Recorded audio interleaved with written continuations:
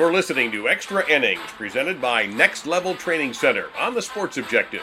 Join us every Sunday night on Facebook Live and our YouTube channel as we talk East Carolina baseball.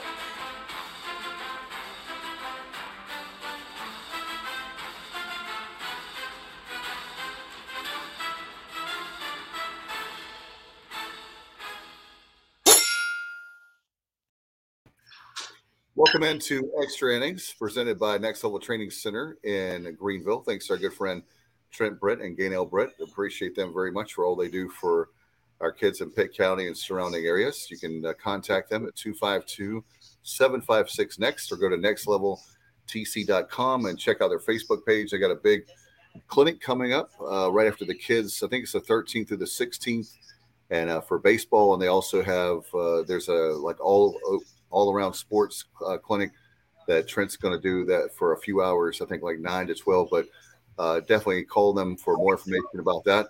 Welcome into Extra Innings. We're very proud as the Pirates sweep Houston, the Cougs, and with us right now, ladies and gentlemen, the man, Kyle from LaGrange Barber. How are you? What's going on, guys? A good weekend. Pirates sweep Houston, close out the regular season on a 14-game winning streak. So we're red hot as we head in the conference tournament time. It'll be interesting to see how motivated we are for the conference tournament. We know we're in. Though this team seems to want to win every game. We seem to be playing. We had the conference tournament conference championship wrapped up, and we played as competitive this weekend as we have all year. So got down several times and came back. So I probably would expect to see that in the conference tournament also. And let's go to the western part of the state, all the way to China Grove. And that's my good friend, Bubba Rosenbaum. Bubba, what's up, man? Not a whole lot, Dave. Just been busy this afternoon. The kids had a birthday party to go to and so forth. But another tremendous week for the Pirates. And like Kyle was saying, that's something I was going to chime in with. Just if our performance this week was any indication, we'll be ready to go come Tuesday in Clearwater. No doubt about it. And with us right now, two guys that know a lot about the program at East Carolina, right, Bubba? Yeah, welcome back to the show. We talked to these guys during the preseason on 23 Jungle Tales from Georgia right now, right outside of Atlanta. Welcome back, Cam Colmore, Matt Bridges. Guys, how are you? Doing great. How you guys doing? Hey, guys. Good to be on the show. On a 14-game win streak, I can't be good, No doubt about it. I told you guys I'm just so thrilled and tickled. A few weeks ago, 3 or 4 weeks ago, things were not looking good, but we started off the season 1-5, and we've turned it around 14 in a row. I think that if when we found out Wesley Hunt went down, but not able to play, not eligible right before the season started. If you told me that we would start off slow but win 14 straight at the end of the regular season, that's the way we ended the regular season, I would take it. What about you guys? 100%. Young team. They didn't have we were talking about earlier, but they don't have the 6-year guys they did last year for that leadership. But so it took a little while to get them going. But I mean, there's not a better time to be playing good baseball than right now. That's for sure. Yeah, it's great to see them grow throughout the year. That they got off to a shaky start, but that's what makes the culture there at ECU, and that's what Coach Galvin feels there. And it's great to watch them come to fruition and keep pounding away and taking it one game at a time, and look at them now. You mentioned that 6-year leadership that they had last year, or you guys had, the team had, and didn't have that early on. And that's one thing I noticed, and I pointed out earlier, that we seem to not have leadership in the clubhouse amongst the players. Now when you see us come from behind in so many games and play our best baseball in the middle of the late innings, that speaks of nothing but leadership.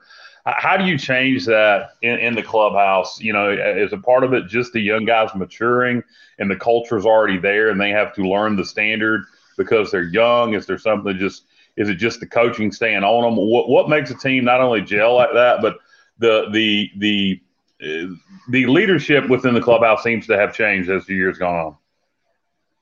Yeah, I have to agree. I really do believe the struggle they had early on the season, helped mold that, the leadership. Older guys, they had to step up. They had to step up and show the young guys, the way to go. And then these younger guys at the same time, facing adversity early on in their career. The past couple of years we haven't, we didn't really face adversity early in the season, and I feel like that's going to help them out, at the end of the season because they've already faced adversity at the beginning of the season, and help mold that culture just because of the adversity they went through. And you guys definitely know about adversity, as Bubba, I know, it told me in the green room right before we started the show, which I thought about. You guys know a lot about adversity, including, not to bring it up, but that 2017 season really, I think, was tough. But at the same time, I think it really helped Coach Godwin and all of you guys. Most definitely. That year stuck out and really paved the way for the teams following that. In the fall, I'm not going to say we didn't put in the time because we did every single day, but we just weren't paying attention to detail like we did in years following. And learning from that year really helped us grow. And we stepped up because of that. And, it's cool to see the guys, after we left and see what all they're doing now. And they're playing loose baseball. And it's fun to watch. And but yeah, that adversity year was a big one for us. Yeah, agreed. Preseason, I want to say we were like, 7th or 8th, something like that. And I feel like maybe complacency set in a little bit. And like Matt said, that 1 year, helped mold the culture to what we have now. And very similarly, this year we were top 8 preseason, at least top 15 in essentially every poll. And now we're seeing why that team why this team rather was ranked so highly, because now we're playing like such a team. Yeah, I'd have to agree. And then, the slow start that, we had this year, Coach Godwin, had that in 17, and he, they know how that coaching staff, knows how to pull the guys together and string the win streak we got now. No question about it. And Bubba, to his credit, last at the beginning of the season when that was unfolding, where we're going 1-5, he said, "Hey guys, not to mention our rival, but NC State started out slow last year, and they made it all the way to Omaha. Now, will we make it to Omaha? That remains to be seen. But just because you start off slow doesn't mean that's going to dictate the whole year." That's exactly right. Yeah. Look at Coastal years back. I believe that was me and Matt's freshman year, 16. It's all about the team that gets hot at the right time. They can beat anybody. Guys, you certainly played in an awful lot of matchups with Campbell. You know how good that program's been in recent years. And we played the Camels on Tuesday night, and it was a regional-like atmosphere at Clark LeClaire. Yeah, Cam was actually just talking about that before we went live. And I think he said it best. We were on the edge of our seats watching it here after work. That was a great game to watch. It was great to see how they actually went down and made a comeback right there on the bottom half of the inning. So it shows the kind of the looseness that they're playing with, and knowing that they're really not going to be put down by anybody. So they're going to play to the very last out, and it's been fun to watch them. Yeah, and if you really look at that too, Campbell always gives us their best shot, and Campbell needed that game to boost their RPI so they could try to solidify themselves for an at-large if they don't win the Big South tournament. And so they came out highly motivated, giving us all they wanted, and for us to stay competitive and win that game, I think says a lot about the way we're playing baseball right now. Yeah, Campbell, they've gave us some fits over the years. I know, especially on the road, going to Bowie's Creek. For some reason, we never really played good there. But they're a talented team. Credit to that coaching staff. They pull in some great talent. No question. And one of the things I'll ask you guys now that we're into the regular season quickly, and we'll talk again about Campbell. How has it been now that you're former EC baseball players? How has it been to watch the games when you guys were right there in the mix? You guys were working your tails off, and now you're just sit back. Maybe you have some pirate beverages watching the games or seeing them in person. Yeah, I think I've gone to 3 home series this year. So I've been able to come back for a couple of series, and it feels weird out in the jungle. It does. It's just completely different. But the fans, the way they treat, me and Matt out there, and any former player really is just so special. You don't have that everywhere. And just when former players return, it's just such a special time in the jungle. I enjoy it. But, there's only one Pirate Nation. Yeah, I saw on Keith LeClaire Classic weekend, you guys had the chance to fire the cannon. Yeah. That was awesome. That was the only weekend I was able to actually make it back, but I see why everybody loves it so much out there. That was my first actual jungle experience. When you're inside the fence for 6 years and finally get to go out there for once, and it was awesome. Definitely going to be making a return trip next year, hopefully more than once. we even got a chance to get a little jungle jump action after we threw out the first pitch, so that was awesome. No doubt. I was right there, when Brian Dilday and company called you guys out there. And at first, you're a little hesitant to come because the first pitch is about to be thrown. But you made your way out there. But moving back to that Campbell game, I think it was the 7th inning the other night. Zach Neto had the big home run for the Camels and took a 3-run lead. But the Pirates immediately responded. Crowd got into it and put up a 5 spot there in the bottom of the inning. And in that game, we only scored, or not scored, but had 4 hits. But all 4 hits were for extra bases. You had Josh Moreland and Ben Newton with home runs, and then the big 2-run doubles by Jacob Starling and also Jacob Jenkins-Cowart. Yeah, I mean it's crazy. It's been fun to watch this little 14-game win streak. It's really hard to put into words, seeing what they've done over the course of the season. We're very proud alums. I say that. We all do miss it for sure, but it is special being on this side and getting to watch them and just seeing what all the guys that we played with are doing this year and living it all out there. Yeah, I'll tell you what, after Ben got that final out, that fired me up. I couldn't go to sleep for about 2 hours after that. That was awesome. Absolutely. A lot of people on social media and otherwise commenting on Ben Terwilliger's, emotional celebration there after the Pirates got the final out against the Camels in that, I think it was a 7-6 victory. But just you guys having played so many games against Campbell, they're known for their chippiness. They like to talk. And so I knew immediately what was going on as soon as Ben and then also some other players. I saw Bryson Worrell, who's normally pretty reserved from everything I've seen. I saw him get emotional as well. Yeah, well, their starter was definitely talking some trash too, for sure. So Ben was another one talking trash. I promise you that.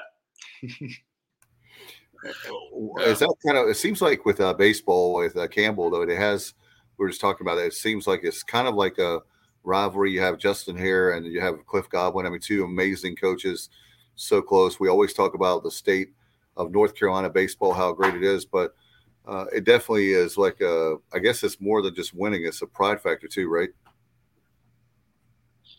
Yeah, most definitely. You want to be top in the state. I mean, you want to go out there every game and give it your best foot forward and just try and put wins on the board. But those in-state opponents, it's definitely something special. The crowd gets more involved. Everybody loves it, and that's what we're here for. That's why you come to East Carolina is to play in front of crowds like that and get them fired up. And we want to be the best in the state every single year and keep that attendance record the way it is. Yeah, Bubba helped me out. It was a double yesterday. Real quick, I'm sorry, Kyle. I was just going to make a point. Was it Jacob Jenkins-Cowart that hit that double and was going like he was so fired up after he had that double? I believe that's correct. Yeah, he's one that I've enjoyed watching this year, not only for the fact I was telling the guys pre-show, I can't believe he's a freshman, number one, the way he's not playing like a freshman for sure, but also not only his confidence, but I love the emotional, that enthusiasm he plays with. I really do. Yeah, he's special to watch. Especially like you said, sometimes you'll forget, when he's out there, he's a freshman because he plays with so much confidence. And you really don't see a lot of freshmen, play with as much confidence as he does, and it's special to watch. Dave, we have some people chiming in on Facebook. Okay. I've never had this happen, so if you care to identify yourself, I've never seen just Facebook user, but it says, great seeing you both in the jungle this year. And it says, Cam Colmore, your dad rocks. Got me sweet tickets for my birthday. That's Josh. The kids loved it. Awesome. I think it was Josh O'Neill, I believe. Well, it's so fun going out there seeing them. I mean, I went 3 weekends in a row, and I think I missed like one game when I was there every weekend. It's just so much fun. Like I said, there's only one Pirate Nation, and the way that, they treat us, coming back is just so special.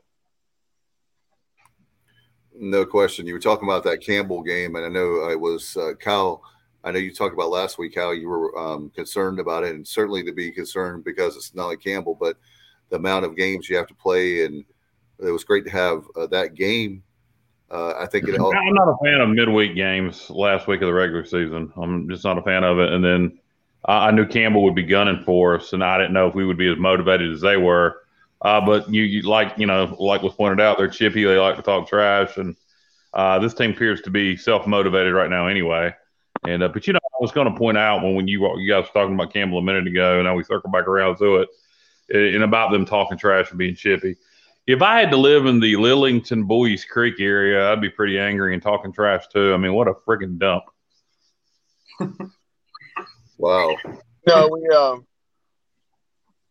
one other thing that I wanted to mention about the Campbell win that made that such a quality win, in addition to them just having such a good team across the board, we saw an excellent arm, a guy like you're going to see in the first game of a regional. Is it Cade Kohler or Kuehler, something like that? And he's a guy that they've been throwing in the midweek, trying to get those RPI wins against the likes of North Carolina, NC State, East Carolina. Yeah, he was like 96, 97, I believe, yeah. Which was – it's impressive for a midweek guy.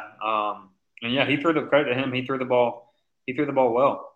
He gave them definitely a chance to win. That's for sure. Yeah, it was good. We definitely enjoyed watching it, and it definitely gave the Pirates some good exposure to that kind of pitching before going into the postseason. Another interest. Go ahead, Bob.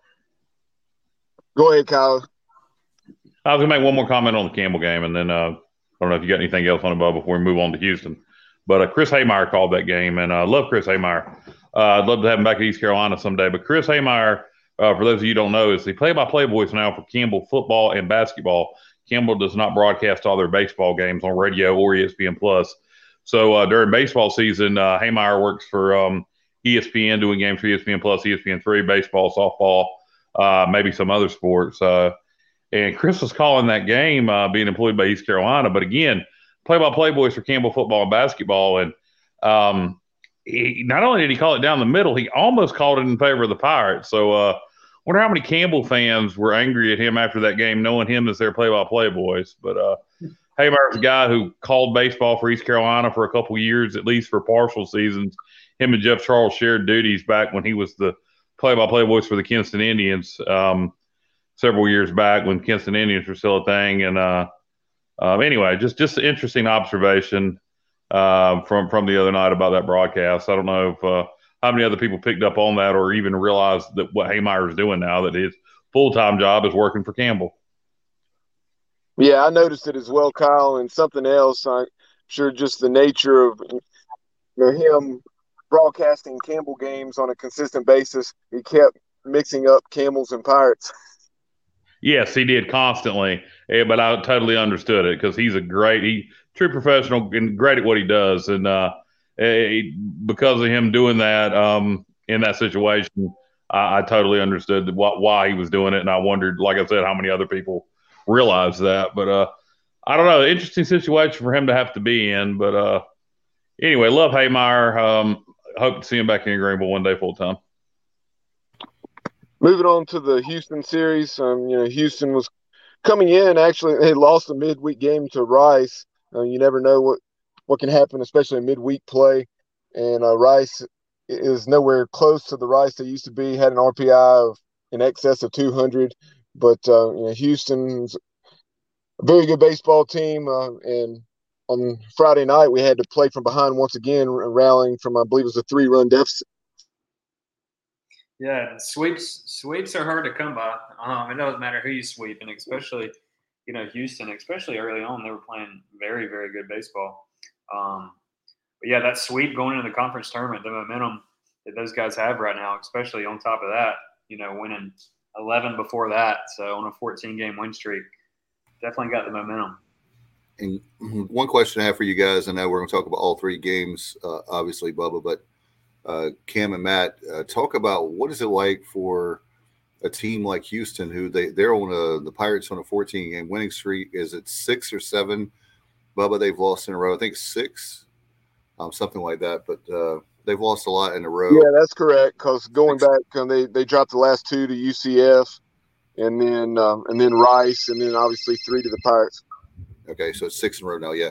So guys, what's that like going into a tournament knowing you've lost 6 straight, and now you've got to be pretty much, it looks like it's just going to be East Carolina, I think, in the overall as far as the at-large bids.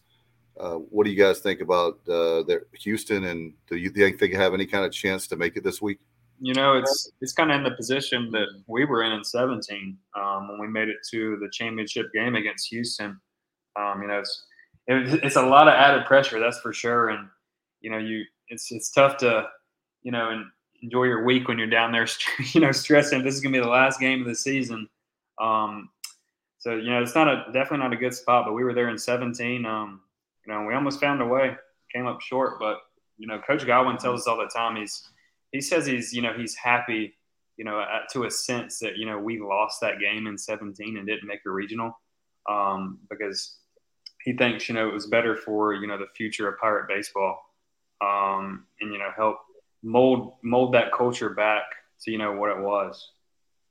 Yeah, I heard Cliff make that statement, and I get what he's saying. And that had you guys won and made the conference tournament, or made the NCAA tournament, maybe you wouldn't have learned from your mistakes. You figured, well, we can phone it in and then take care of business at the end. But because you got left out, had to sit home and watch it, made you hungrier going forward.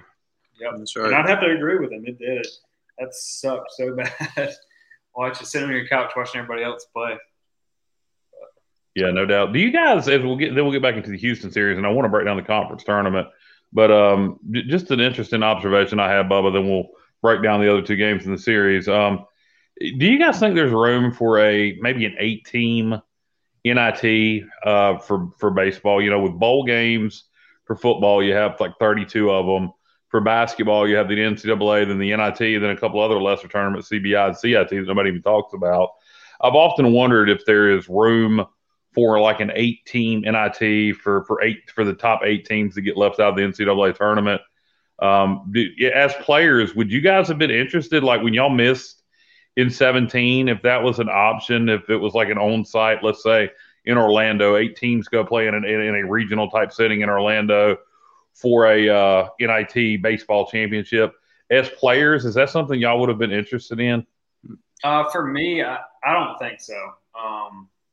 I don't think I would have been interested, to be honest with you. I think, what do you think, Matt? I've never really thought about it. I haven't either. But yeah, honestly, I probably wouldn't want to just, getting done with a game in a constellation type setting and going back home and watching somebody else play for the big prize. I don't think I'd necessarily like it as much, but I do get it. I guess it all depends on if I just want to keep playing. I think it'd be more favorable for seniors, if anything.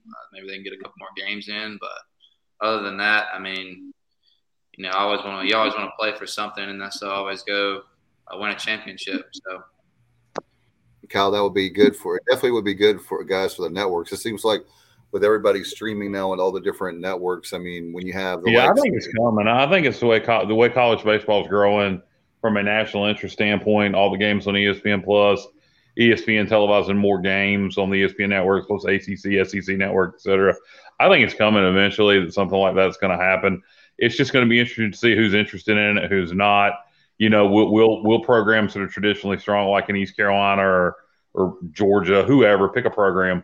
Would they be interested in it, or is it going to be teams that are having a good season that typically don't, that get left out. He mentioned it being good for seniors, getting one more shot. I would kind of argue the other way, that maybe it'd be good for young players to get more playing time in a tournament situation, that maybe to get better for next year.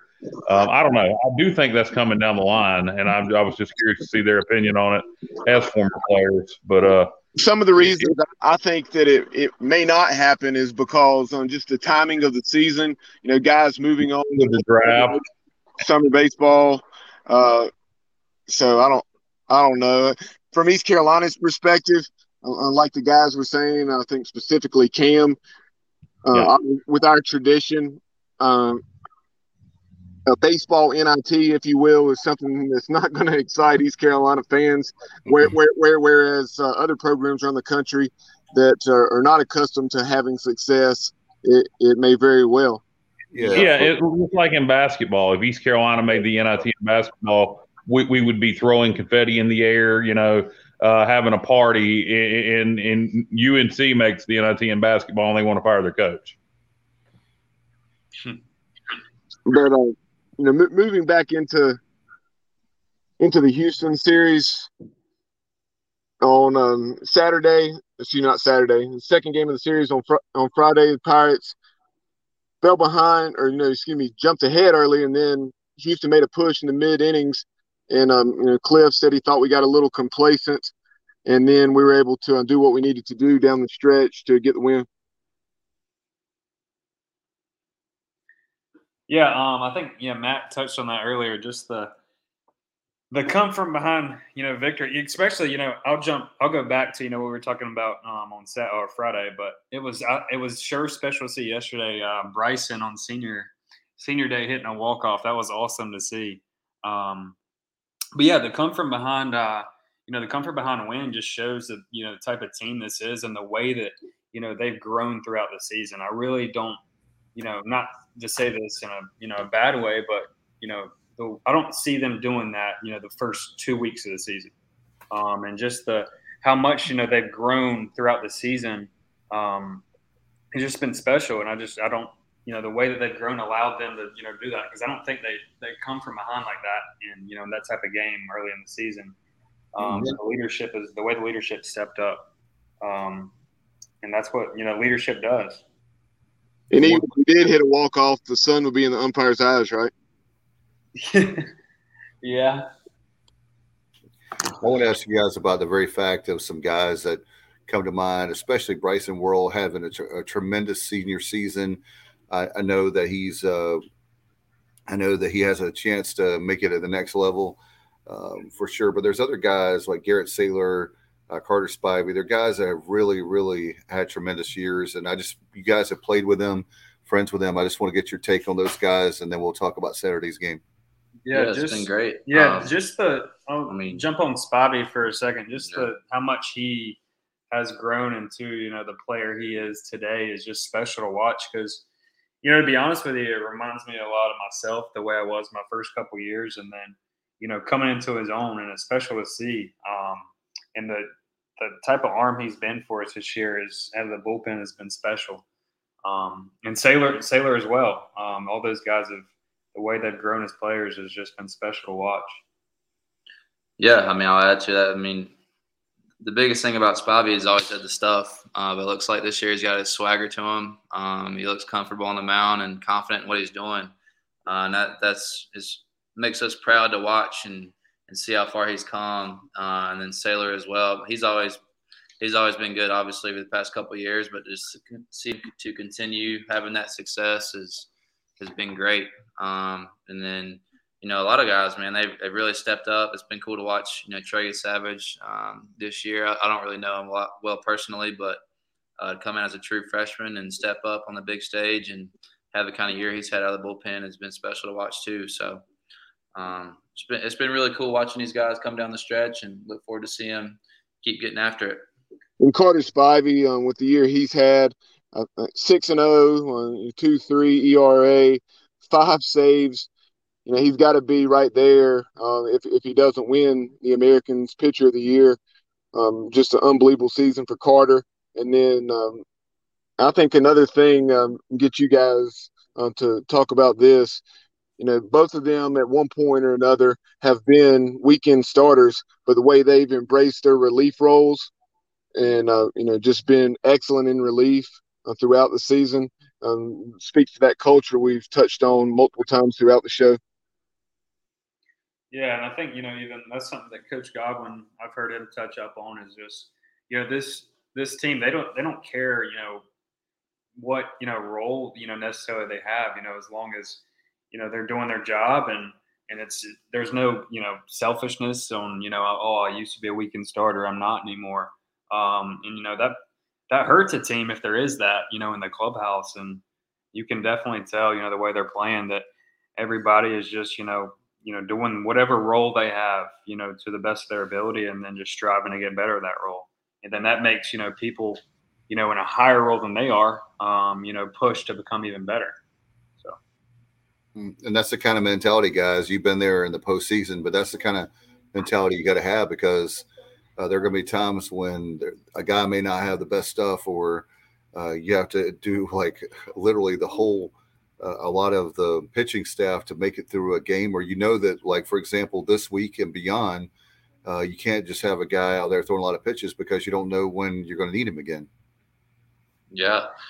I mean, that's what you go through the fall for, though. It's the postseason, and when you get here, the lights are on. So really just diving into what you do, and being comfortable in yourself, and just making a pitch, one pitch at a time. Don't really worry about anything else, because championship baseball, it's a little bit different, atmosphere, a little bit higher stage, and you really just got to focus on yourself.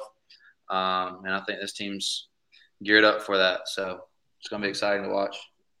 You guys already mentioned Saturday's game briefly, but low-scoring game, winning extra innings. We win it in walk-off fashion. Great way to end a regular season homestand and on senior day, and to continue the 14-game win streak going into the conference tournament. Winning it in walk-off and extra innings seemed appropriate. I have to agree with you on that one.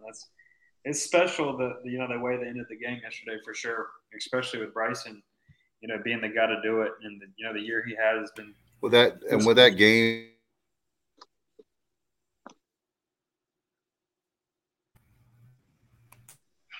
You guys think Dave froze? Everybody else still there? Yeah, we're here now. I think you guys, somebody froze for just a quick second. Did we miss something there? I think Dave's froze. I don't know what Dave's comment. Dave, you're unfroze now. Go ahead. Yeah, I was just going to ask you guys, with the walk-off fashion with senior day, how emotional is that for senior day? I wanted to ask you guys, how big is that for Bryson and the guys to be able to go? I know it's an obvious question. You want to go out on a winning note, but how special is that? Can you relive that with us last year? How big is that? It's special.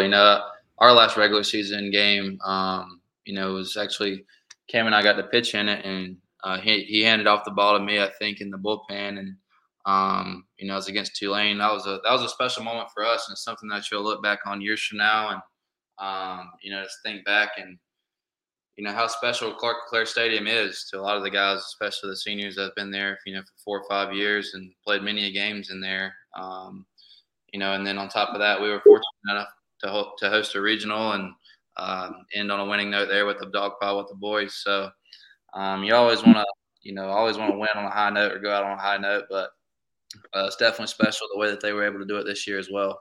Yeah, and like Matt said, I remember like it was yesterday. There was 2 outs actually in the 9th inning, and I was still pitching. And I'll probably never say this other than that moment, but I'm actually glad that I gave up that single, because that I got to pass off the ball to Matt. He got to get the final out. We got to hear the coming off the mound here in the ovation from the crowd, which was awesome. Yeah, it was special looking back on. Talking about being postseason ready, going 4-0 this week, but 3 of those 4 wins, and you were behind in the mid to late innings. And like Kyle said, you found a way to win a low-scoring extra inning game. So winning in different ways, playing from behind and getting clutch hits, and all the things you're probably going to have to do to win postseason baseball games, because it's tough to blow out teams, when your season's on the line like that in a regional or super regional. Yeah, you gotta be able to, win, know how to win, like you said, in, different fashions. Because, and when you get to a regional, especially super, there's no, like you said, there's no blowouts, and you don't know if it's going to have to be a come from behind win, or if you're going to have to win a 1-0 ball game, or, a 10-9 ball game. So just to, to show that those guys can win it in whatever fashion, is going to give them a lot of confidence going in.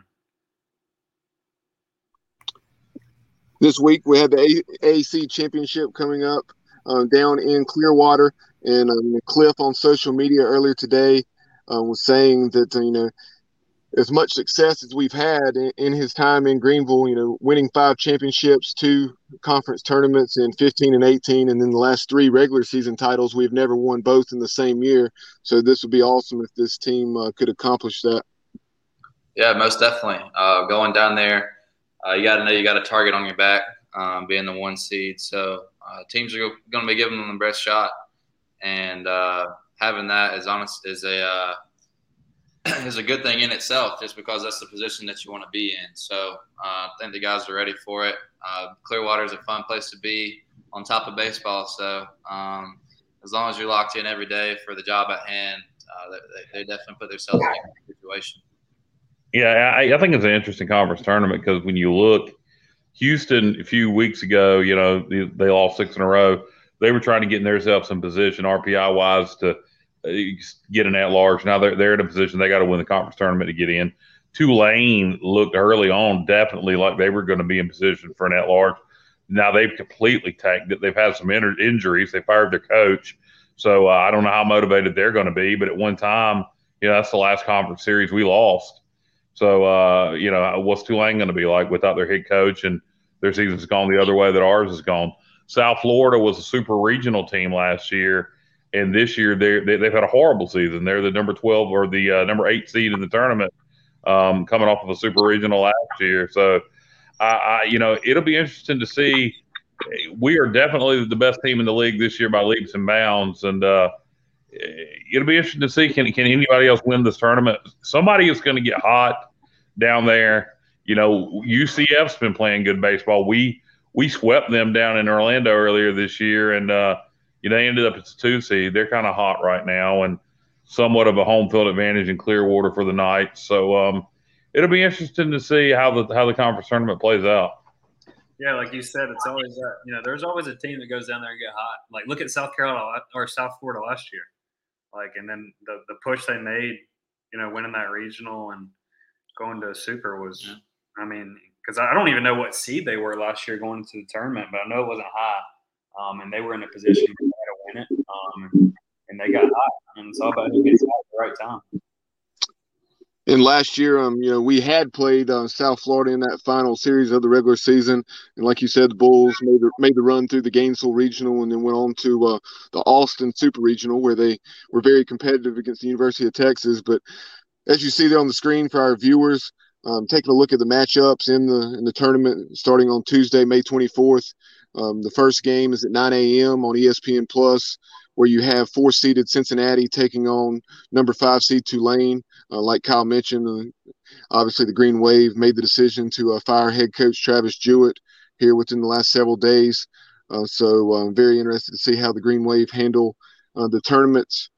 And then also, in that bracket, you have the Pirates taking on 8-seeded South Florida, as we've already mentioned, and that game will come approximately 47 minutes. Not 45, but 47 minutes after the conclusion of the Green Wave and the Bearcats. Then in the other side of the tournament, you have number 2 seed UCF at 4 p.m. taking on 7th-seeded Memphis. And then in the nightcap, you have 3rd-seeded Houston taking on the 6th-seeded Wichita State Shockers. And then good news is if you take care of business and win, you get Wednesday off. That's right. Yeah, you always want that next day off, especially down there. Once you lose a game, you got to play pretty much every day, it seems like. So, it helps out everything as far as the pitching staff and just that rest in general. And And once the weather plays a part into it too, your body gets taxed. So you definitely got to take care of your fluids, and you want to have those extra days off for sure. So yeah, we didn't put ourselves in a great situation last year. We came out flat against Memphis. Game 1, and like Matt said, when you got to play you don't get an off day down there, it's big because it's so hot down there, and it's just that off day is just it's really, really important for sure. It looks like it's going to be overall a competitive tournament, though, guys. That's why a lot of head coaches like Coach Godwin, a lot of coaches don't like to play a tournament because of that very fact that anything can happen. It's like a wild animal. Agreed. And, every team in there is, playing for, it could be their last series. So, their last game. So they're going to be hungry. They know, our guys know they have games after this, but, those players are going to come out, obviously hungry because they don't know if it's going to be their last game or not.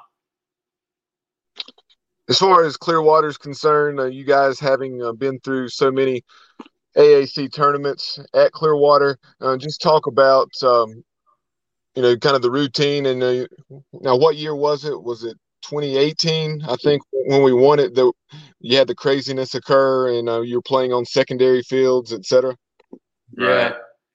Yeah. I mean, well, today, so they flew in today. That basically all teams will have a allotted practice time for tomorrow, and then Tuesday, as you know, the games get fired up, and then after that, really, it all depends on if you win or lose. Yeah, I mean, that 2018 year was a different one for sure, playing on those backfields. It's always better to play on that spring training facility. But, yeah, I mean, really you want to win game 1 and put you in the best position just to get a day off and get in the driver's seat for the rest of the week. No question. Guys, I remember that the weather was supposed to be inclement weather, so they pushed all those games that were so close, trying to get every single game in. I remember there was, for those of us in the media, there was a challenge on that one of those other fields they had where there was something, Bubba, they had to put a camera in like the fence. It was something. And the fence, yes. Corey, they broadcast, through a fence. Yeah, I remember because when Cooch threw a really good game against, I think it was Houston down there, and it was on that backfield with that. I remember going back and watching it after we played on that little camera right behind home plate, like hanging in the fence. And did we have somebody that made an unexpected start, or at least a very good start, or maybe both against was it Tulane? I'm trying to look back and think. I'm trying to remember. It seems like we had somebody that might have been Covington. West Covington, maybe. Yeah, maybe that was it. Yeah. Yeah, I think you're right. But Matt, I know you and I talked about this pre-show a couple hours before we went live. But talk about the craziness of Clearwater from, if you win, Coach Godwin will give you some beach time. But that 2015 team, even though they won the tournament, there had been an accident, let's say, on the beach, playing a game with spike ball. So you guys had it a little more strict than that 2015 Coach Godwin's initial team did. Oh, yeah. So, I mean, those rules definitely got more strict over the years, in a good way, though. You want to make sure you're prepared for the next day. It is a business trip in and of itself, but it's hard right when your hotel room's looking right at the water. So that definitely makes it more tough. But, yeah, I mean, usually when we have a day off, I usually get about, like an hour and a half on the beach. Probably an hour max. Yeah, and really just try to use up that time as much as you can. And other than that, he really wants you inside and just trying to get as much rest as you can for the next day too. So we like to do that. And we walk the strip a little bit down there on the Clearwater Beach, get some good food in. But we try to take it easy as much as we can on those off days. But definitely want to try and get as much beach time as we can without disobeying the rules down there for sure. What is the seafood place that is so popular up there or down there? Frenchies. It's actually in left field at the stadium as well. There's like 4 of them. If you were to go down there's like a saltwater cafe, the original Frenchies, something other. The one right on the beach is the best one, in my opinion. Yeah.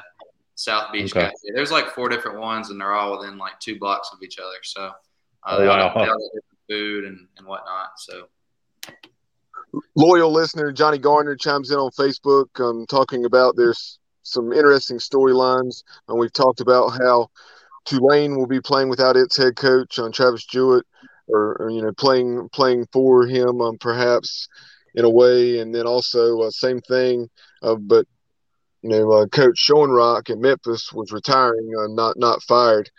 And then you have Cincinnati. I'd say if I had to pick a dark horse to win it outside the Pirates on that side of the bracket, I'd certainly go with the Bearcats, and then either UCF or Houston on the other side.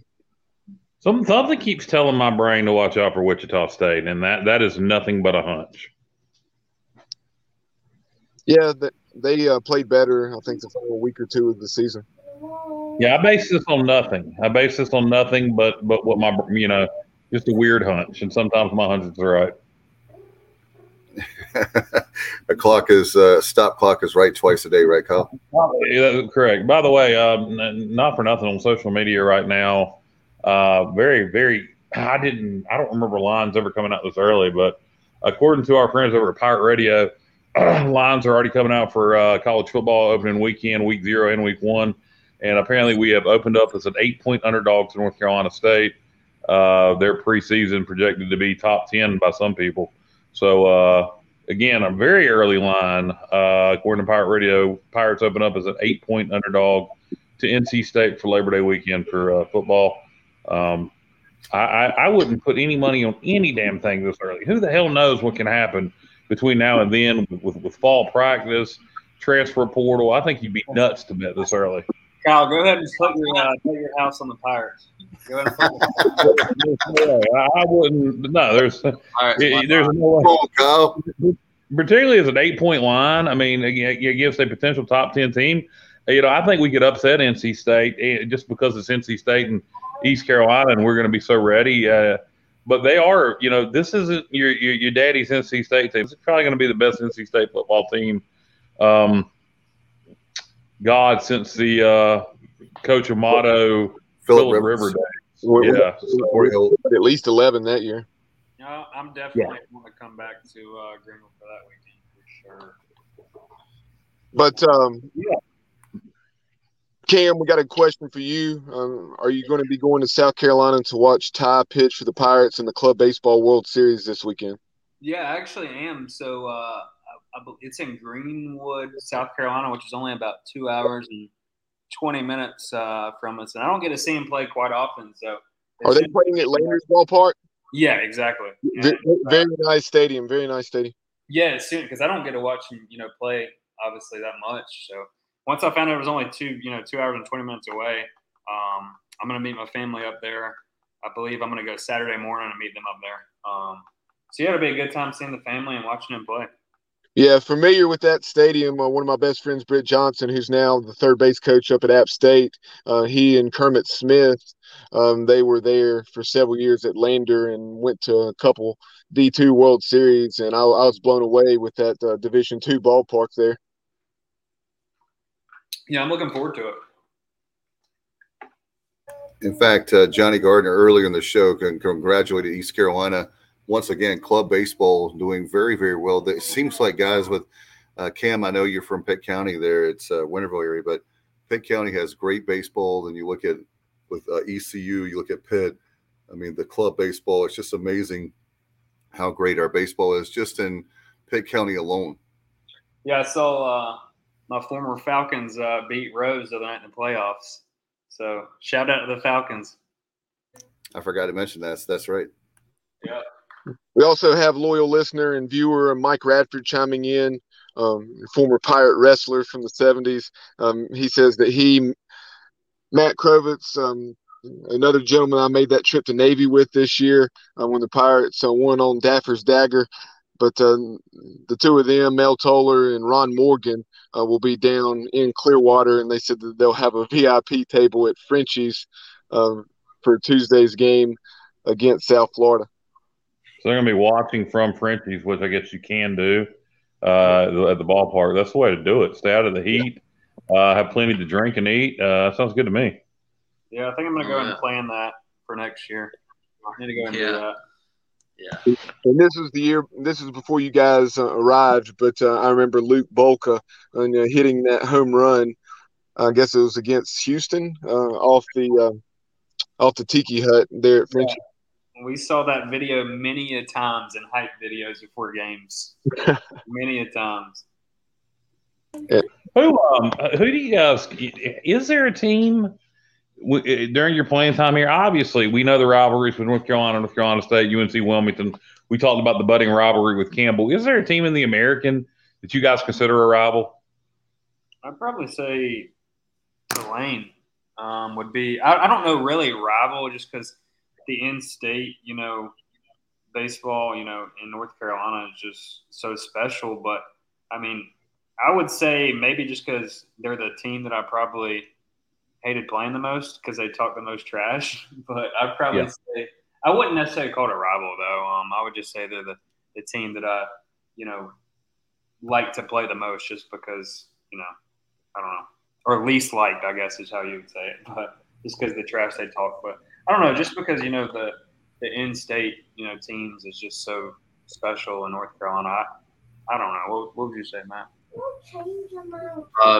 Yeah, I mean, just in years past, Tulane, Houston, UCF usually top of the leaderboard with us. So I generally just like playing the better competition, and when that happens, the trash talking does come about. So we always pinpoint those guys on the schedule and look forward to playing those series for sure. Our anonymous pirate friend, Facebook user, said, "I love Frenchie's last year. How could you not? It's a bar in left field." I hear him. I bet those run buckets are good. We got to get down there and get one before too long. No doubt. One question, not to look ahead. I know Coach Godwin would say not to look ahead past this week, obviously with the tournament. But how do you guys feel about our chances? Obviously, in a regional, it looks like we definitely will be at large, most likely a 2 seed and no worse than a 3 seed, obviously at the very worst. But how do you guys feel about that? We'd have to go 2 and Q to be a 3 seed, and still, I'm not sure we'd be a 3 seed. I feel like it's a 2 seed, but you never know with the way these things work. But I feel you're right, Kyle. That's what I've been going with. But how do you guys feel about the regionals, and where would you like to? Is there a certain place selfishly you would like for us to play, or you just want us to play anywhere? I guess. Really, the closest one, because I'd like to get there. Statesboro, Georgia, sound good to you guys? Yeah, it'd be awesome. But yeah, I mean, I think they're geared up for anybody that they play.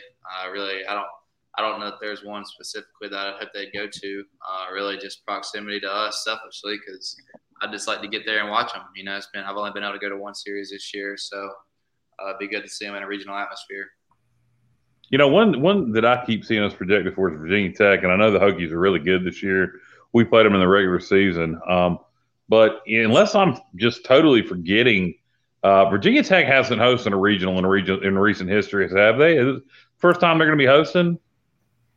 I can't remember, Bubba. I'll have to yield to Bubba, but this is it's recent memory. No, I think there was one time that they've hosted, maybe twice, but it's been several years. And obviously, the University of Virginia has been the baseball program that's far and away most successful in that state, and I know you realize that. But what a year for the Hokies! Coach Sheff, who did such a tremendous job at Marist, and then he spent a decade plus at multiple programs as an assistant, and then he did an excellent job at Maryland. Now he's doing the same thing at Virginia Tech. They can really swing the bats. They have good pitching, maybe not great pitching, but certainly have enough. You don't go 39-11 or whatever they've been, 40-11 in the ACC without having very good pitching as well. But they can really swing the bats, and we saw that during the midweek. But that would be an interesting location, and it would be a very tight ticket. Yeah. Well, my thought with that is they're not used to hosting, and they really don't have a great baseball tradition at Virginia Tech. And we have a lot of history of playing in regionals, and you go up there as a 2 seed, and even though we're a young team, the culture's here to go win regionals. And I'd be interested to see, the Hokies, as good as they are, how they're going to handle that first time hosting a regional. And I just find that interesting. If we're a 2 seed there, how things could play out. Yeah, I totally agree with that.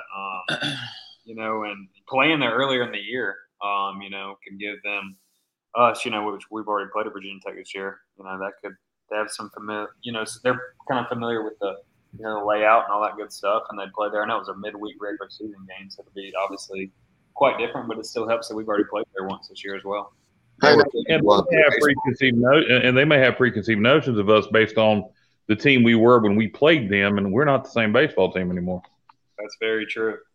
Now, Kim and Matt, talk about that thing, what Kyle just mentioned, as far as going back to 2018. The Pirates hosted that year on the first of 3 consecutive hosts. Obviously, in 2019 and then 2021, we took care of business.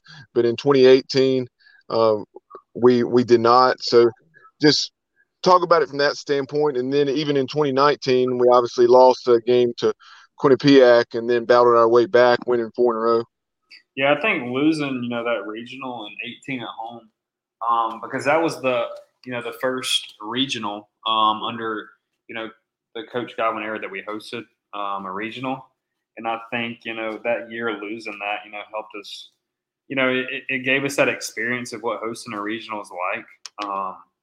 And we carried that on into, 19 and, last year, and having hosted a regional and, know how it plays out. I think it gave us a big advantage.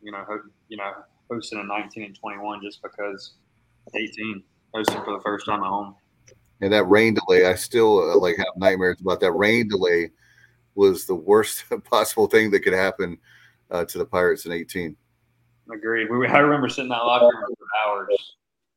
I do remember that.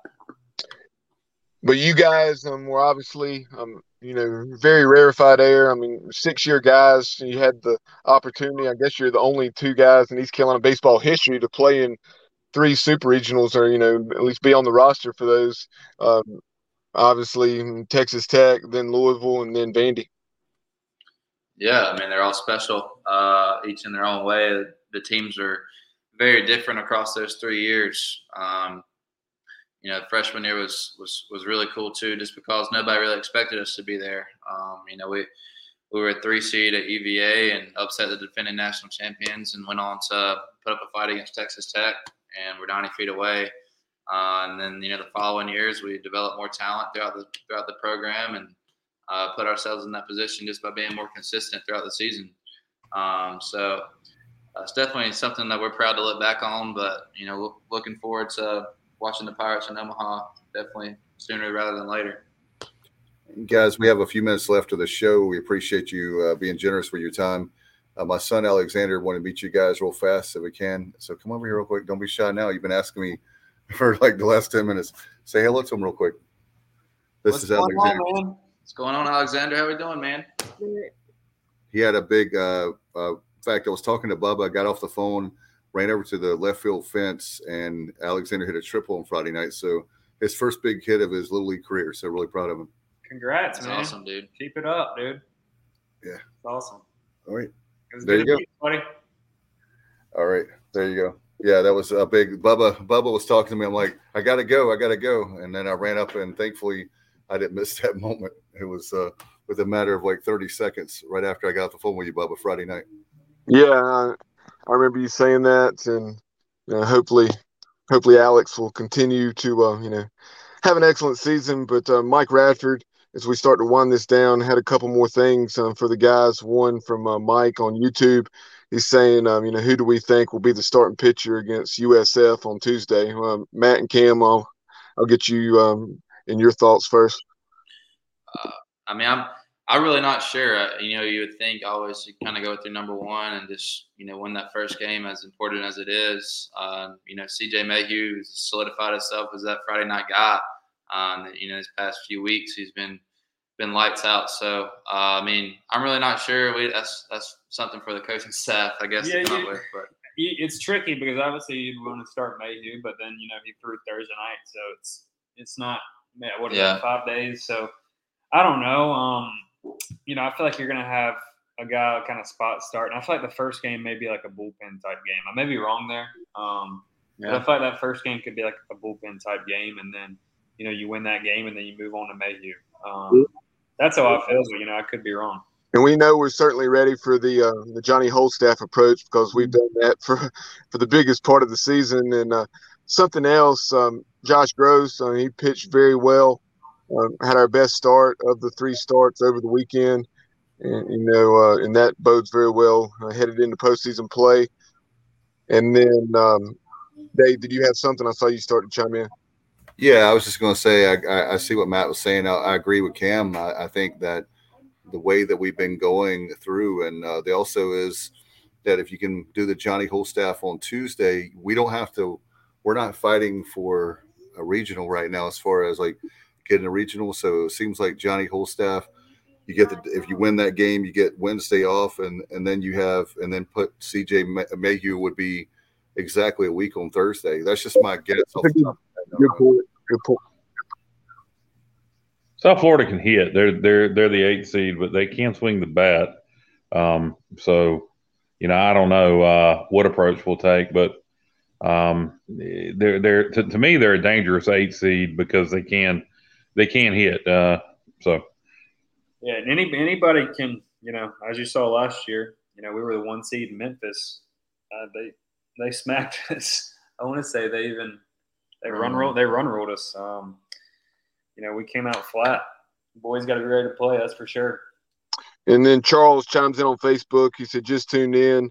Is Cooch going to pitch? Have not heard anything definitively, but that has certainly seemed to be what we've heard in the last few days, that he would hopefully be ready for Clearwater. Yeah, we're hoping so as well. I know I don't know too much about it. I know he's, feeling a little bit better as of last week when I talked to him, but I hope so. We're going to need him, that's for sure.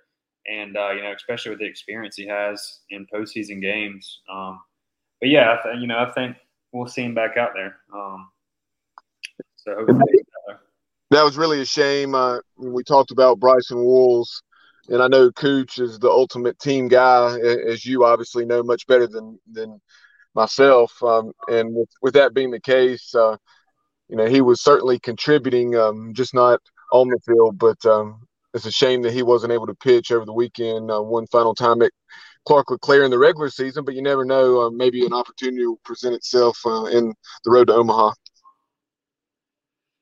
That's right. Yeah. I mean, and looking at it, could be a great thing for him because I know knowing Cooch, he's eager to get back out there. So I know he's going to leave it all on the line, especially after having to miss a couple of weeks. And we're excited to see him back on the mound and doing what he loves.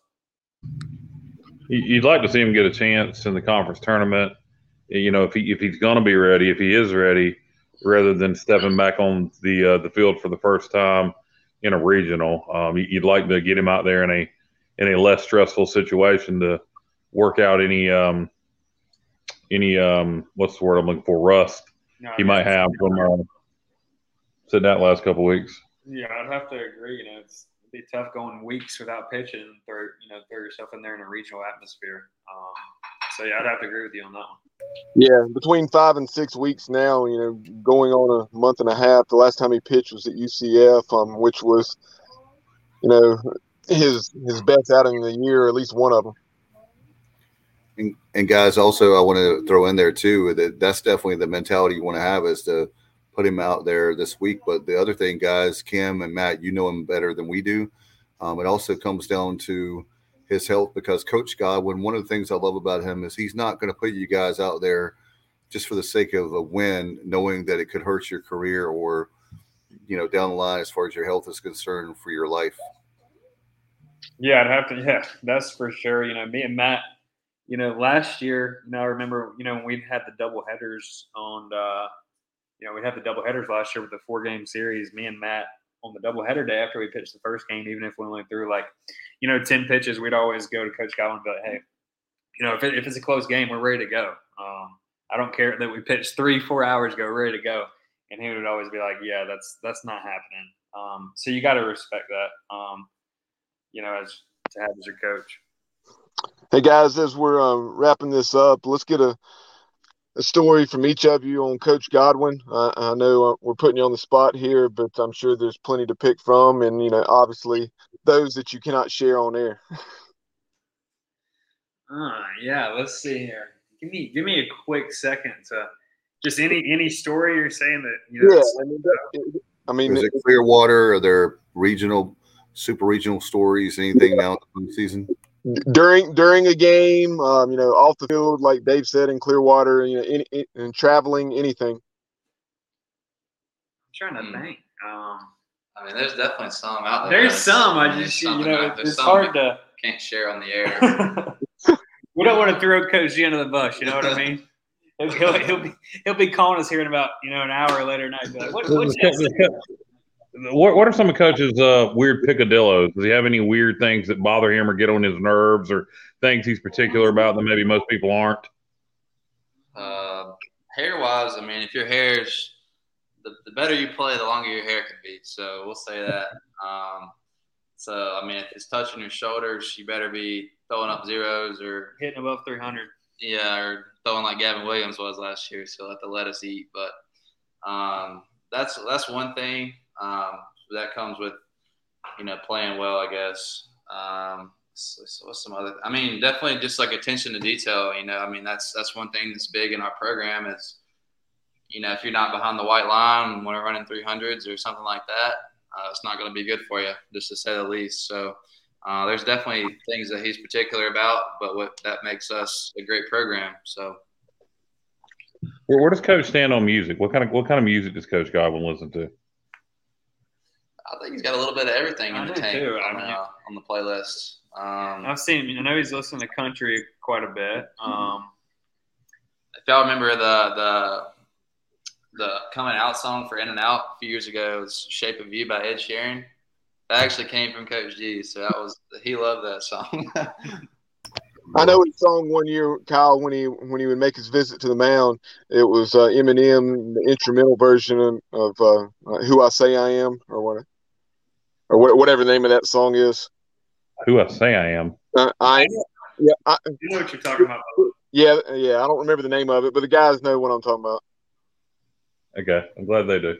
I am who I say I am. If I not, why would I say I am?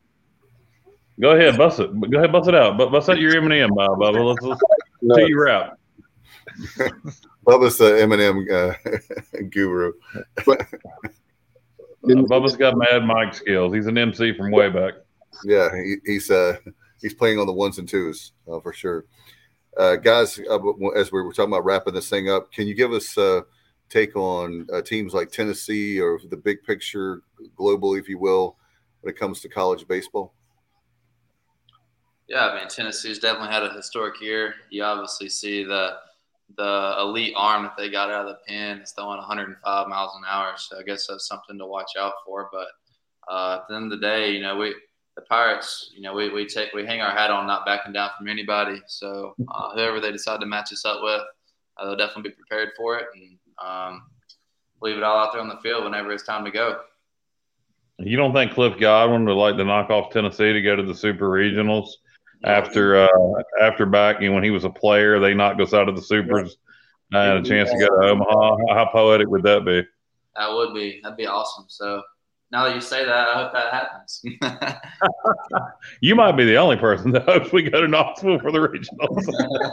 Hey, the way this team's playing right now, I mean, I think Tennessee should be worried. I hope Wake Forest gets in hosting potential. Their RPI is up in the top 10.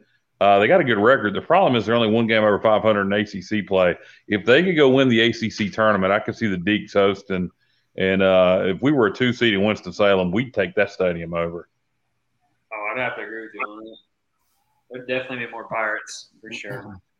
And guys, we need to do our pgxgloves.com awards real quick for the pitcher of the week and obviously for the player of the week. Bubba, I'll pass it to you. Yeah, we'll start off with the pgxgloves.com pitcher of the week, and we appreciate, first of all, pgxgloves.com supported the show, and that is former Pirate third baseman Mark Minikazi. We appreciate everything Kaz does for the Sports Objective and Extra Innings. But Ben Terwilliger, he's won this award in the past, and he does so once again. 2 appearances on the week, a couple of saves. He is now tied for second on the team with Garrett Saylor. Obviously, we mentioned earlier Carter Spivey leads the Pirates with 5 saves, but now Garrett and Ben Terwilliger have 4 apiece. And then, he went 4 innings on the week, 1 run. It was earned. And he struck out 6 and did not walk a batter while surrendering just 1 hit. And we talked about his ultimate celebration after that win over Campbell on Tuesday night. And then for our PGXGloves.com Player of the Week, we referenced his stellar senior weekend. Bryson Wool hitting .309 now. He's seen his batting average rise 60 points over the last month and a half. And Bryson went 6 out of 13 with a home run, a double, reached base 10 out of 17 of his plate appearances, stole a couple bases, and he was also honored as the American Athletic Conference Player of the Week.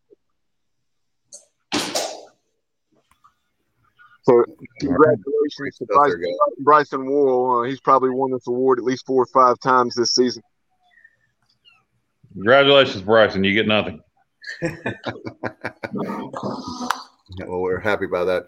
Well, guys, thank you so much. Appreciate you coming on tonight. I know you stayed on with us a long, long time. We appreciate it so much. And by the way, how are things going quickly with Grover Gaming? I know we talked pre-show, but tell everybody a little bit about that.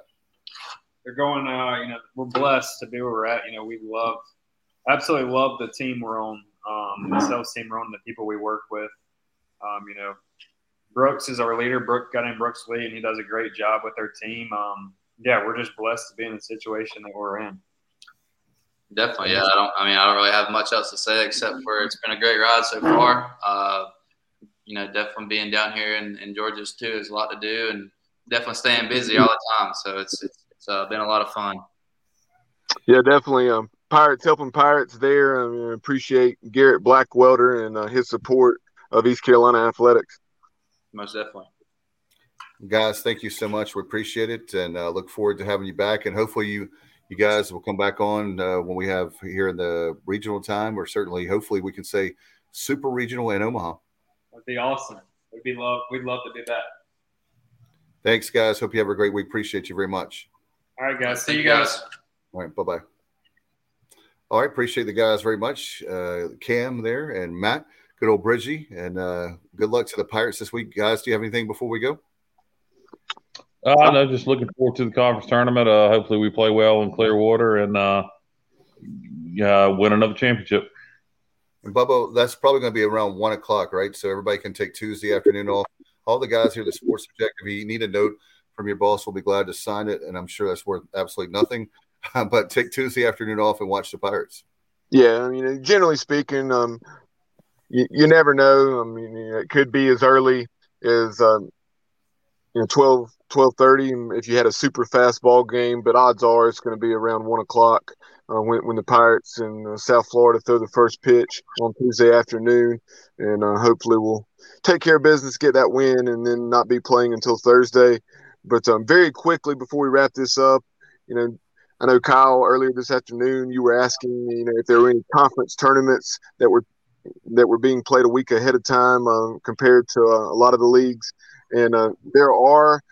Have not really had a chance to dive into that action, but some of the conclusions of the regular season, we talked about Tennessee, unbelievable what they did.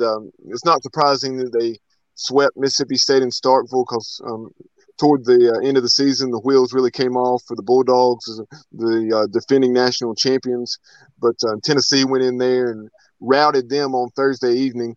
They beat Mississippi State there at Duty Noble 27-2 and hit seven runs.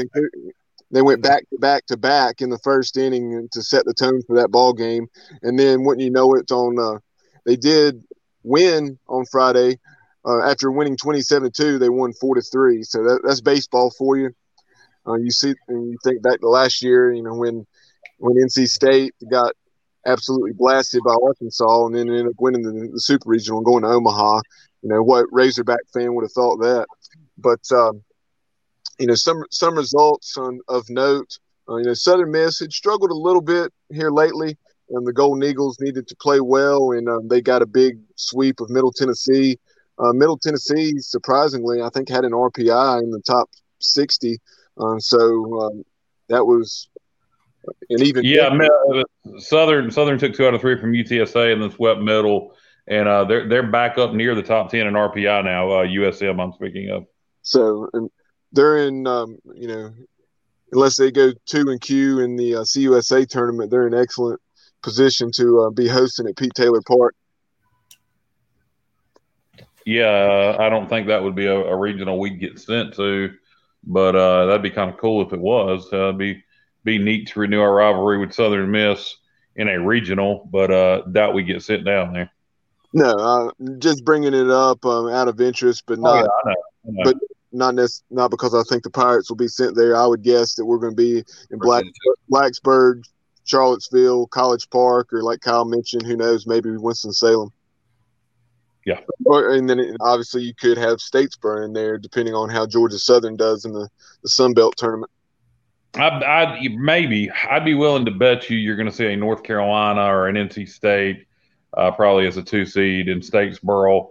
I think that's going to be the problem with us being sent to Georgia Southern or Maryland. Those ACC schools are going to have to be sent somewhere, and they're not going to send them to Virginia or Virginia Tech. So I got a feeling you're going to have an ACC school as a 2 seed in Statesboro and up in College Park. And Johnny Gordon chimes in. There's the Southland Championship going on today, or it was already happened. Southland Championship. Who do we know who won, or is it still going on? Or just one month. I'll get that score for us very quickly. Yep. If that's on ESPN Plus tonight, I'd watch it. I enjoy watching the conference tournament championship games where that's the only way you're going to have that team go to the tournament. It's always exciting. Okay, you had. Let's see. You had Southeastern Louisiana. They were victorious over the New Orleans Privateers in 10 innings, 4-3. So UNO goes down to Southeast Louisiana. So UNO's got a good baseball program. Southwest or Southeast Louisiana? Southeast. Johnny. Yeah. Okay. So they are your Southland champions. So I would have watched that. I don't know it was on. I'm assuming it was on Plus. All right, we'll see how it goes this week. Good luck to the Pirates as they take on. We have South Florida, and who knows the rest of the games. But obviously, keep it right here for all the latest on that. We'll have updates obviously on our social media. And Kyle, Bubba, thank you so much as always. Appreciate that. And Cam coming on tonight. You've been watching and listening to obviously our great friends at Next Level Training Center. They present Extra Innings right here on the Sports Objective. Good night, everybody, and go Pirates. That concludes this week's edition of Extra Innings, presented by Next Level Training Center on the Sports Objective. Join us next Sunday night as we will once again talk East Carolina Pirate baseball. Be sure to follow the show on social media at The Sports OBJ on Twitter, at The Sports Objective on Instagram. Like and follow our Facebook page and subscribe to our YouTube channel. Listen to the show pretty much anywhere podcasts are found. As always, we appreciate you tuning into the show. Go Pirates!